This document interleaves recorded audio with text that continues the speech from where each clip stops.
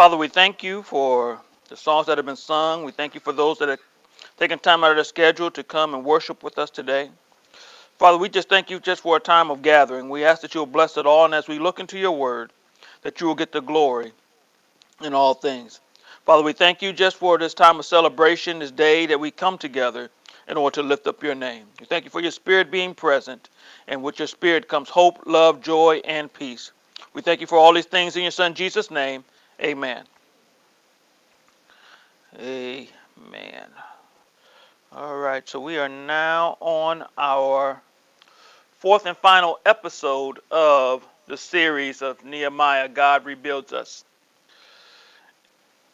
And we have gone through and looked at all the aspects of how Nehemiah, the book of Nehemiah, coincides or lines up with how we live our life and run this race of salvation. And so as we look at how God rebuilds us and how God allows us to go through things in order to validate Him supporting and keeping us, we come to this last part. If you remember when we started off this series, we looked at how when we decide to turn and to follow God, how He begins to cause a process of rebuilding within us. And through that process, we've also discovered how there will be things that come up against us that try to prevent us from achieving what God has for us. So we talked about the whole process of prayer and how repentance causes us to go in a different direction.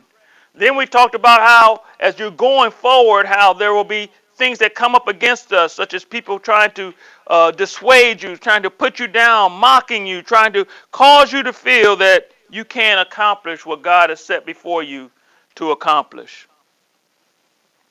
And as we looked at this, we've also discovered that there's scriptures that we can use to combat these strategies of the enemy to cause us to want to give up.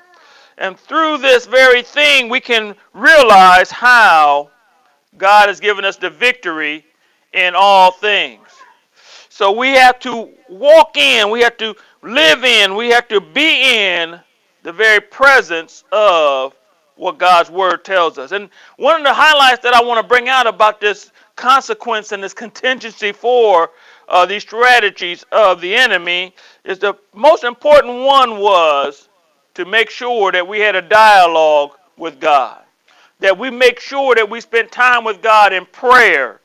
And that prayer was not just us giving God a list of things that we thought He needed to do, but us taking time to listen to what God was saying to us so that we would know the direction that we should be going in. So it becomes this dialogue between us and God. Well, now we've come to the end of this road, and we are looking at 2 or 3 final things to note. The first thing that I want to talk about today, we can find it in the 4th chapter of Nehemiah, round about the 15th verse. And we're going to go down to the 23rd verse.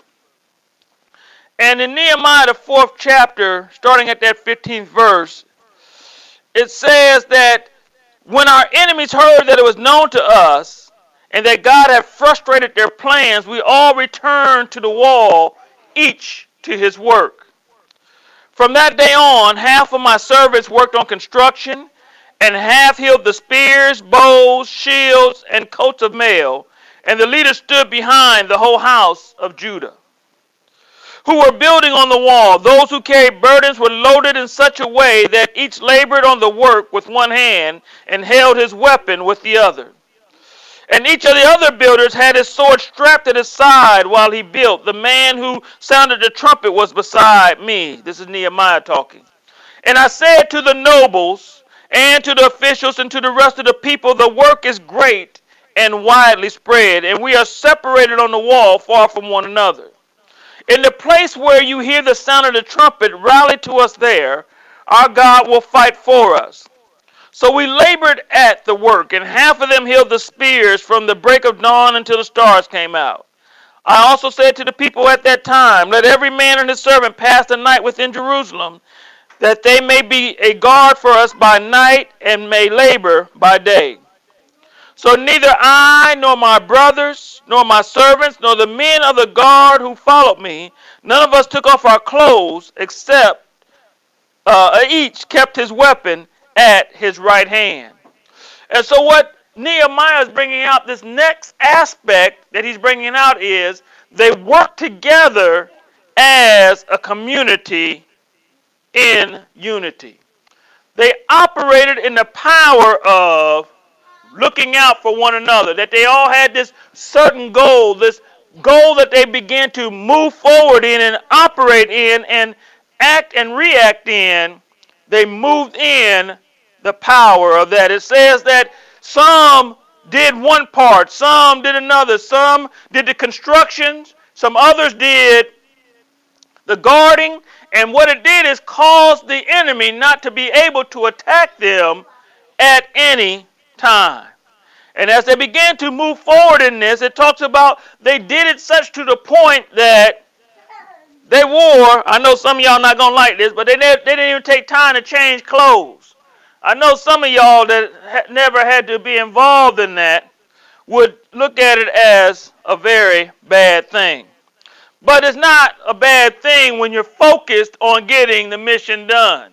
And you don't know if at any time that the enemy may attack, so they made sure that they were always ready. They were operating in unity. Every part or every aspect of everything that they did was covered together. They had a plan. They moved forward in the confines of that plan. Wherever they heard the trumpet, they knew that's where they were going to go, because that meant the enemy had came and they needed to fight against the enemy. If they didn't hear a trumpet, they continued on the work that they were doing at that moment so that they could get the wall built. Remember, the wall represented the security of the city. The wall represented the power of the city. And that's why it became so important for Nehemiah and the team to get it built. And that's why it became very important for Sanballat and his folks to not allow it to be built, because they didn't want Jerusalem to become reestablished in who they were. So that's why they were attacking them. That's why they were putting them down, because they did not want them to become the mighty nation that they once were. And so as we look at how Nehemiah had this set up, it says that he had teams established. And the teams were all dependent on one another. Even today, the Bible tells us that let's not consider ourselves separate from one another, but that we each depend upon one another in order to accomplish what God has set us out to do. And what has God set out for us to do? He set out for us to go, therefore, preaching the gospel to all nations, teaching them and helping them to become equipped to become disciples of this message, teaching them to live a life and to honor the teachings of Jesus, and so that we can operate at the level that Jesus operated at, so that we can live in the manner that Jesus lived, so that we can reflect Jesus in everything that we do, operating in the power of unity. So the first thing, as we look at this, we saw there was a time of repentance, a time of turning away. Then it became a time of defending against the attacks of the enemy. Now we just looked at coming together and operating in unity as a cohesive group in order to accomplish the mission that God has for us. And where I want us to go now for this last little bit is going to be Nehemiah, the 6th chapter, 2 verses in the 6th chapter, the 15th and the 16th verses. And it says in Nehemiah, the 6th chapter, the 15th and 16th verses. Again, the English Standard Version says it like this. It says, "So the wall was finished on the 25th day of the month of Elul in 52 days. And when all the enemies heard of it, all the nations around us were afraid and fell greatly in their own esteem, for they perceived that this work had been accomplished with the help of our God." And so what ends up happening is, once you go through the process of repentance and turning and going in this new direction, once you start coming into understanding that the enemy is going to attack you and you have contingencies by which to stop him, then you start operating in this unity. The final thing is, folks start recognizing that only God could do that in your life. Only God could make that happen. They built the whole wall of this city in 52 days. And it says that by them building this wall in this time period, it says that when the enemies heard of it, they realized that they couldn't beat them by themselves. That all the stuff that they said against the children of Israel, all the things that they tried to do to trip them up, had very little success. It had such little success that they began to feel bad. So what they tried to do in making the children of Israel feel bad, it actually fell upon them. Because they realized that they accomplished this work with the help of their God. And we have to realize that all throughout the history of the Word of God, that God has always showed up in such a way that caused the enemy to feel like they couldn't fight against him.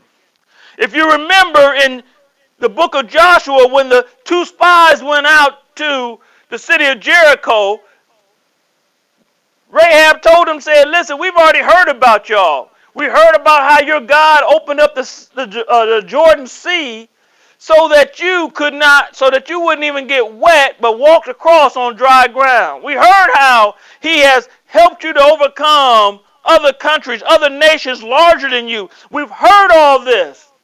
And the same with us today. If we walk in the power of God, the power of his might, as the Bible says, that we will realize that anything the enemy tries to bring against us, any situation that we go into, that God has already given us the victory. He has already caused us to be the conquerors. He's already caused us to be successful. He's already made us to sit in the place of authority as we deal with the situation. All this has already been done. The funny thing is that we have to wait for the enemy to realize that all of his efforts are going to come to naught. All of his pushback, all of his push down, all of his ability, all of his attempts at making us to not be successful only sets us up to be that more successful. And so when we understand whose we are, when we understand how we are walking in all situations, that we have the victory. And that this victory is based upon our faith. And because our faith is our confidence that God is going to do what he said he's going to do, we can overcome all the works of our enemy. We talked about the first part being repentance, the second part being fighting against these strategies of the enemy with the contingency that God has given us through his word. We have looked at how he has caused us to operate in the power of unity, togetherness. And finally, we realized that even the folks that were against us will begin to speak for us.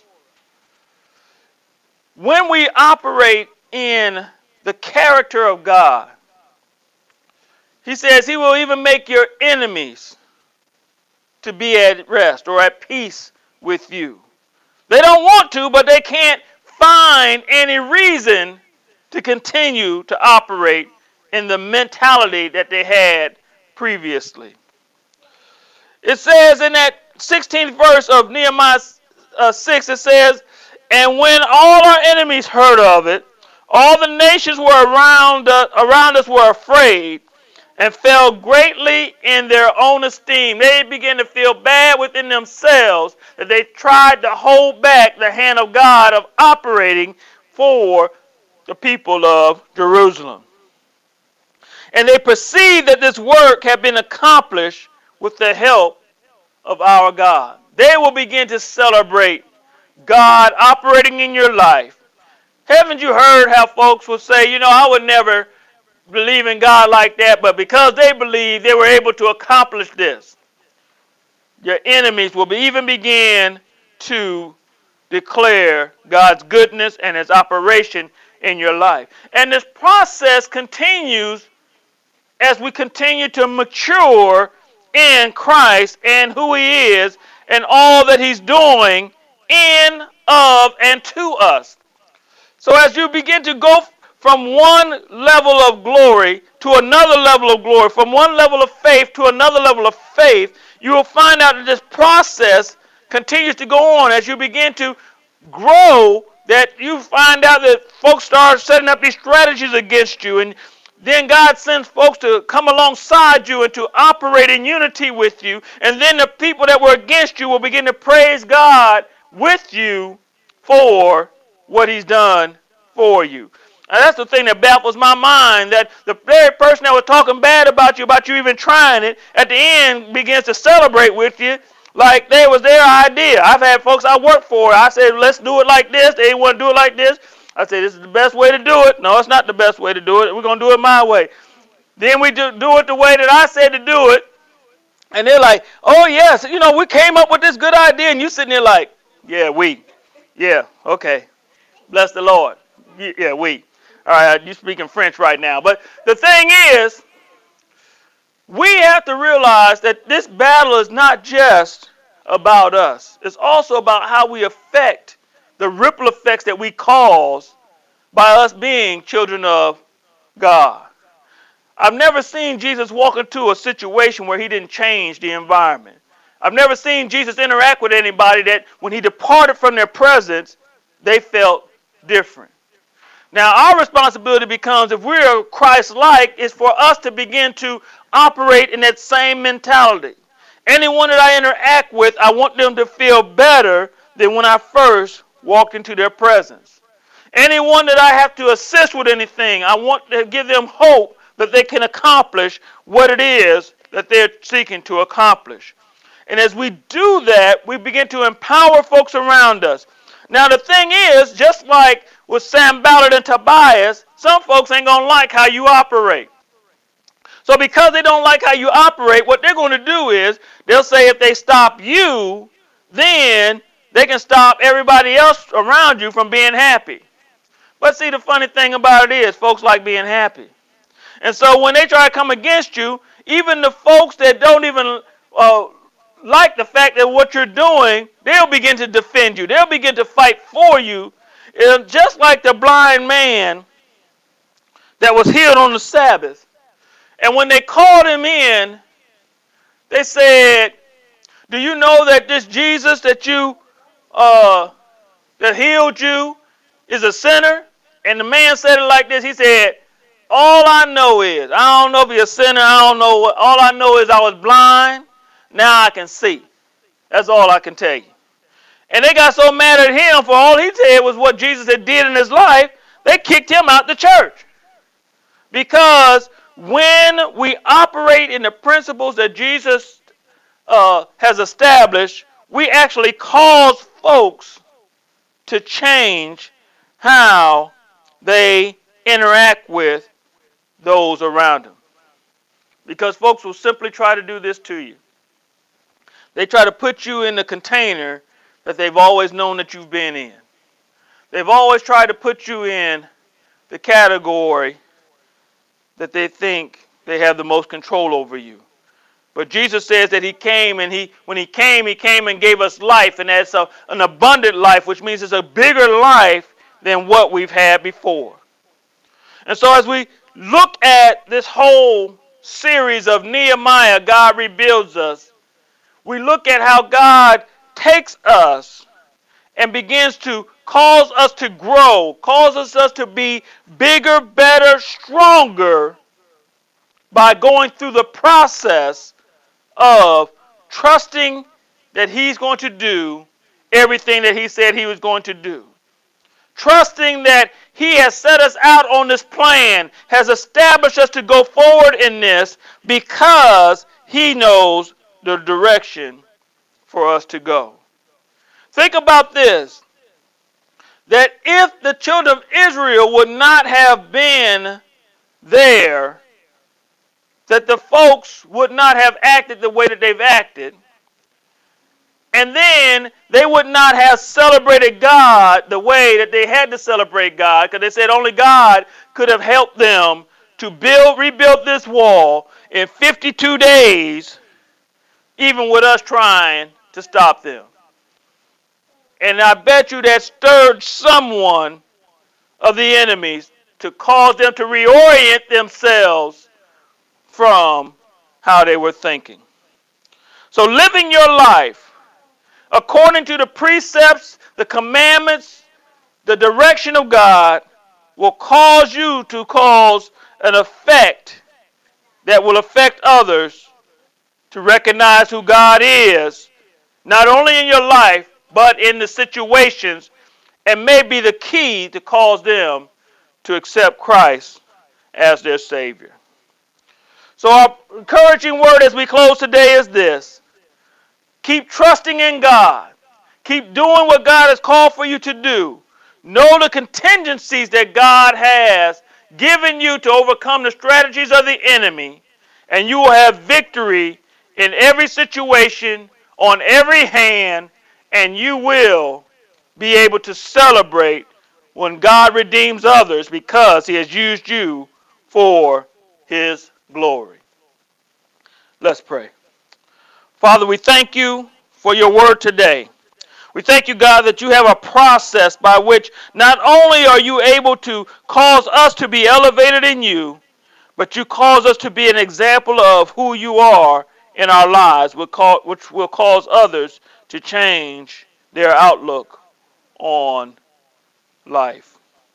So we thank you, God, for doing this great work. We thank you for deeming us worthy to be used of you, that we can be vessels of honor, that you will place us in a position, God, that will cause others to see you in the fullness of who you are.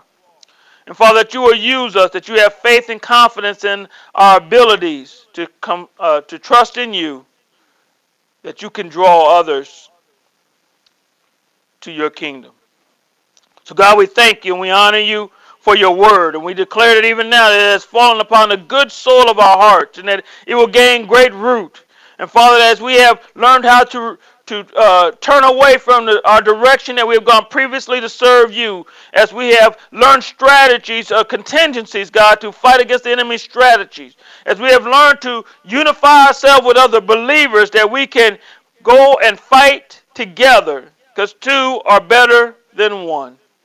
And finally, God, that the very folks that were coming against us will begin to celebrate who you are and what you've done for us. We thank you for this ability and this process. In your Son Jesus' name we pray. Amen.